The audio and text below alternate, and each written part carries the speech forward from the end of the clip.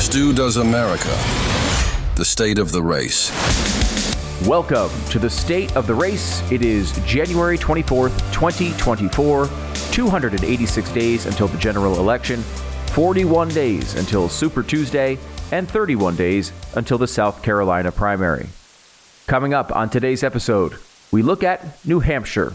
We'll give you the results, we'll tell you what it means, and we'll tell you where we go from here. And let's get right into it. The primary results on the Republican side had Donald Trump with another victory, his second in a row, getting 54.5% of the vote. Nikki Haley at 43.2% of the vote. Ron DeSantis still got around 2,000 votes, 0.7%, and a bunch of other candidates trickled in behind that. And look, we've been talking about this for a while, that Donald Trump was the favorite here in this race. He was expected to win, and he did win, and he won by double digits. We all know that Donald Trump is the heavy favorite to be the nominee for the Republican Party. So what does this mean for Nikki Haley? She did make a speech right after the race was called and said that she would go on. Now, every politician says this every time, pretty much after a race, and we never know whether to believe it or not, but there's some reason to believe that Nikki Haley is actually telling the truth here and is planning to go on for at least a little while. We'll get into that here in just a second. But primaries are often a game of expectations, and I want to take a quick look at where these expectations were. It's interesting because if you go back a couple of months, Nikki Haley is thrilled with a result like this, where she's within 12 points of the president. If instead you go back 2 or 3 weeks, you might be disappointed by this result if you're Nikki Haley, because it seemed like she had a chance there for a short period of time as Chris Christie was dropping out. She had momentum building in the polls, and maybe she had a chance to either win or be within close single digits. Then Iowa happened, and the momentum sort of came back to Donald Trump. Vivek Ramaswamy dropped out. That helped Donald Trump. Ron DeSantis dropped out. That helped Donald Trump as well. Most of his voters went to Donald Trump. And so the day before, the pregame expectations of this race was something different. We saw polling that for a while after Christie dropped out was maybe in the high single digits as far as a margin goes in this race. And then it started creeping up into the mid-teens. And actually, the last batch of polls had this race as more than a 20-point margin between Trump and Haley. And that's sort of how we set expectations going into this, if you happen to watch the show last night. Anything in single digits is probably a big win for Nikki Haley. Anything above 20% is dropout territory, probably not going to go on. It's a catastrophic loss. And then there's that middle ground. Where would she go? We were thinking it was going to be about a 15-point race is sort of our last guess. Looks like we're about 12 and a half here. And so I guess you could say this is a slightly better result than average expectations leading into this race over the past 24 to 48 hours. That's not a win for Nikki Haley, and there's no reason to spin it as a win, although, of course, as every candidate does, she attempted to spin it as a win last night in her speech, and it was angering Donald Trump, who really came after her hard. He wants this race over, and he's going to get it to be over, but it's going to take a little bit of time, I think. I think with this result, this encourages Haley to go a little bit farther, and as I said at the top here, there's nothing really that happens between now and South Carolina. There is a Nevada caucus / primary. We've discussed this before. I won't go into detail, but it's not really a race that people are watching for a couple of technical reasons. So you have South Carolina, which is her home state.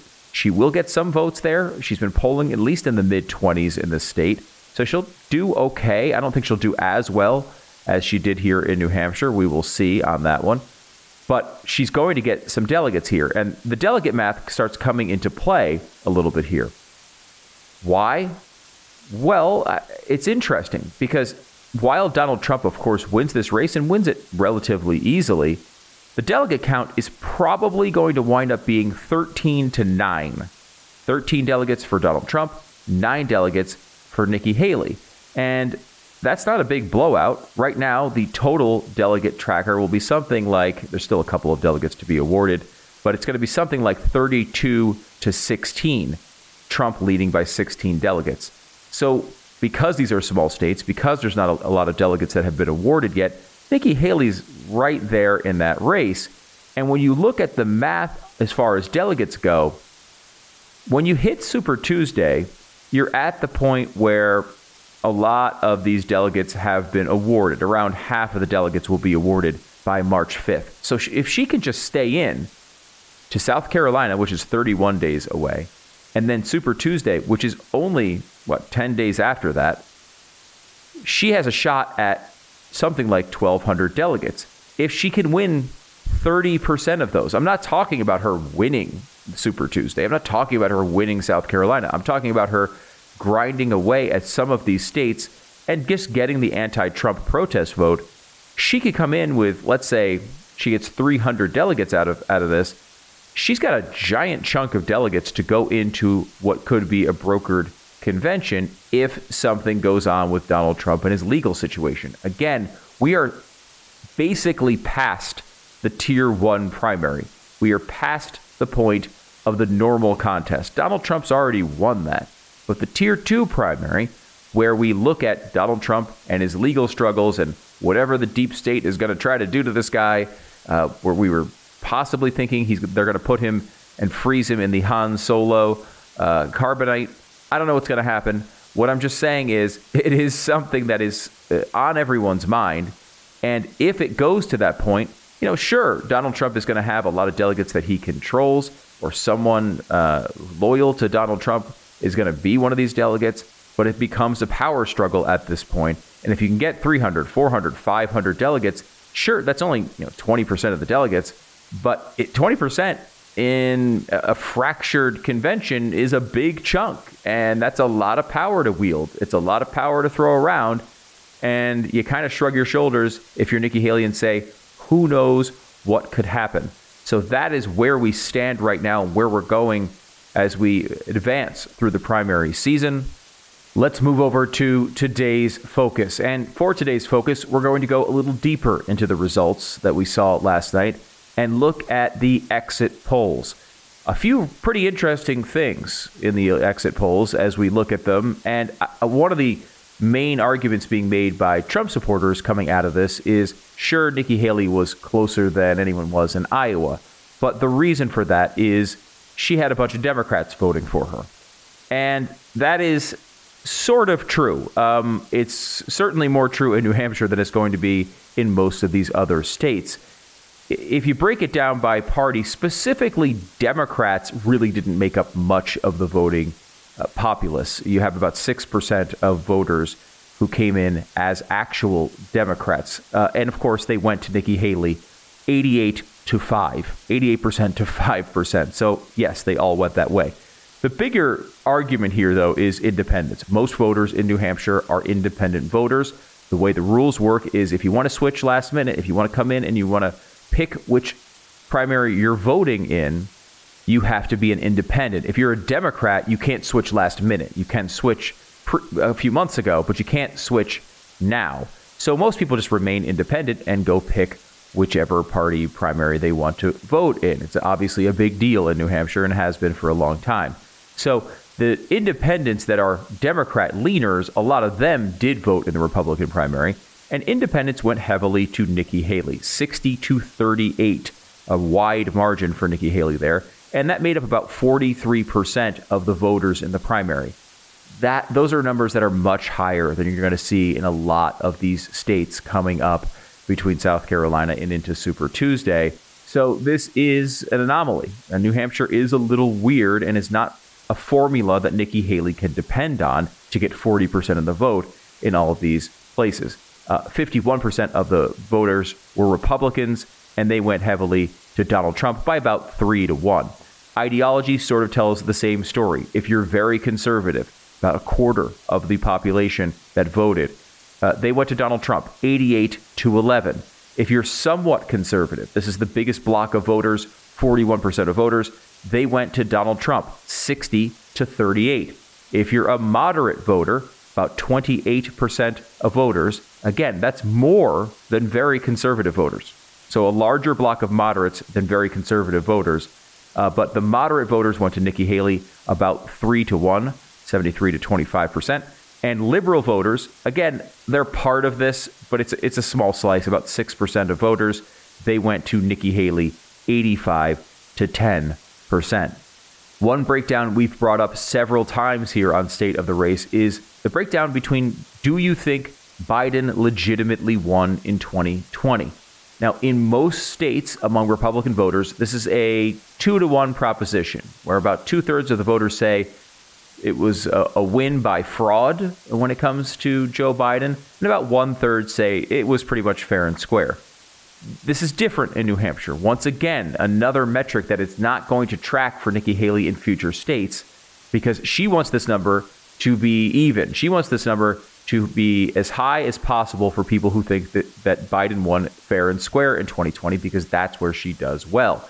And for people who believed that Joe Biden won fair and square, about half of the voters, Nikki Haley won big, 77 to 21%. For people who believe Joe Biden did not legitimately win in 2020, again, about half of the vote, Donald Trump cleaned up, 86 to 13. So really, that split is maybe the defining characteristic of this race. Obviously, you can look at the indictments that are a big part of it as well. But this one split really explains how difficult it is to knock Donald Trump off in this primary if you happen to be someone challenging him. A couple of other quick things to look at. One of the biggest issues right now for Republican voters is the border. And there's a question and a breakdown in the exit polls about what they refer to as undocumented immigrants. And if you believe that they should be offered the chance at legal status, about 41% of New Hampshire voters said they thought, hey, illegal immigrants should be offered a chance at legal status. Those people went heavily to Nikki Haley, about 3-1. If you think that they should be deported, which was about 55% of the voters, those people went to Donald Trump, of course, about 3-1. This one is fascinating to me, honestly, because what is the one thing we know about Nikki Haley? What's the standout position from Nikki Haley in this primary? She wants to be very active on the world stage, right? Like, this is what she's known for. She wants more spending in Ukraine. She pretty clearly wants the U.S. presence on the world stage to be much, much larger. They asked about this, and they said, do you want the U.S. role in world affairs to be more active, less active, or the same as now? And I think you'd look at that and you'd say, okay, well, probably the people who want it to be more active are going to be Haley supporters, and people who want it to be less active may be Trump supporters.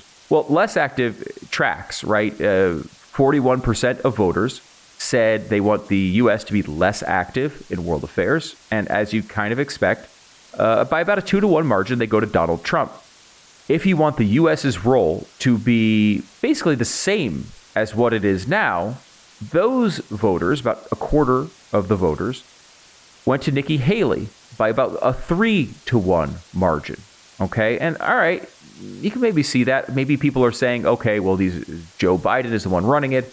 A lot of these people are maybe moderate to liberals. So they say, okay, we want the same as now, so we're going to go with Nikki Haley. That makes sense.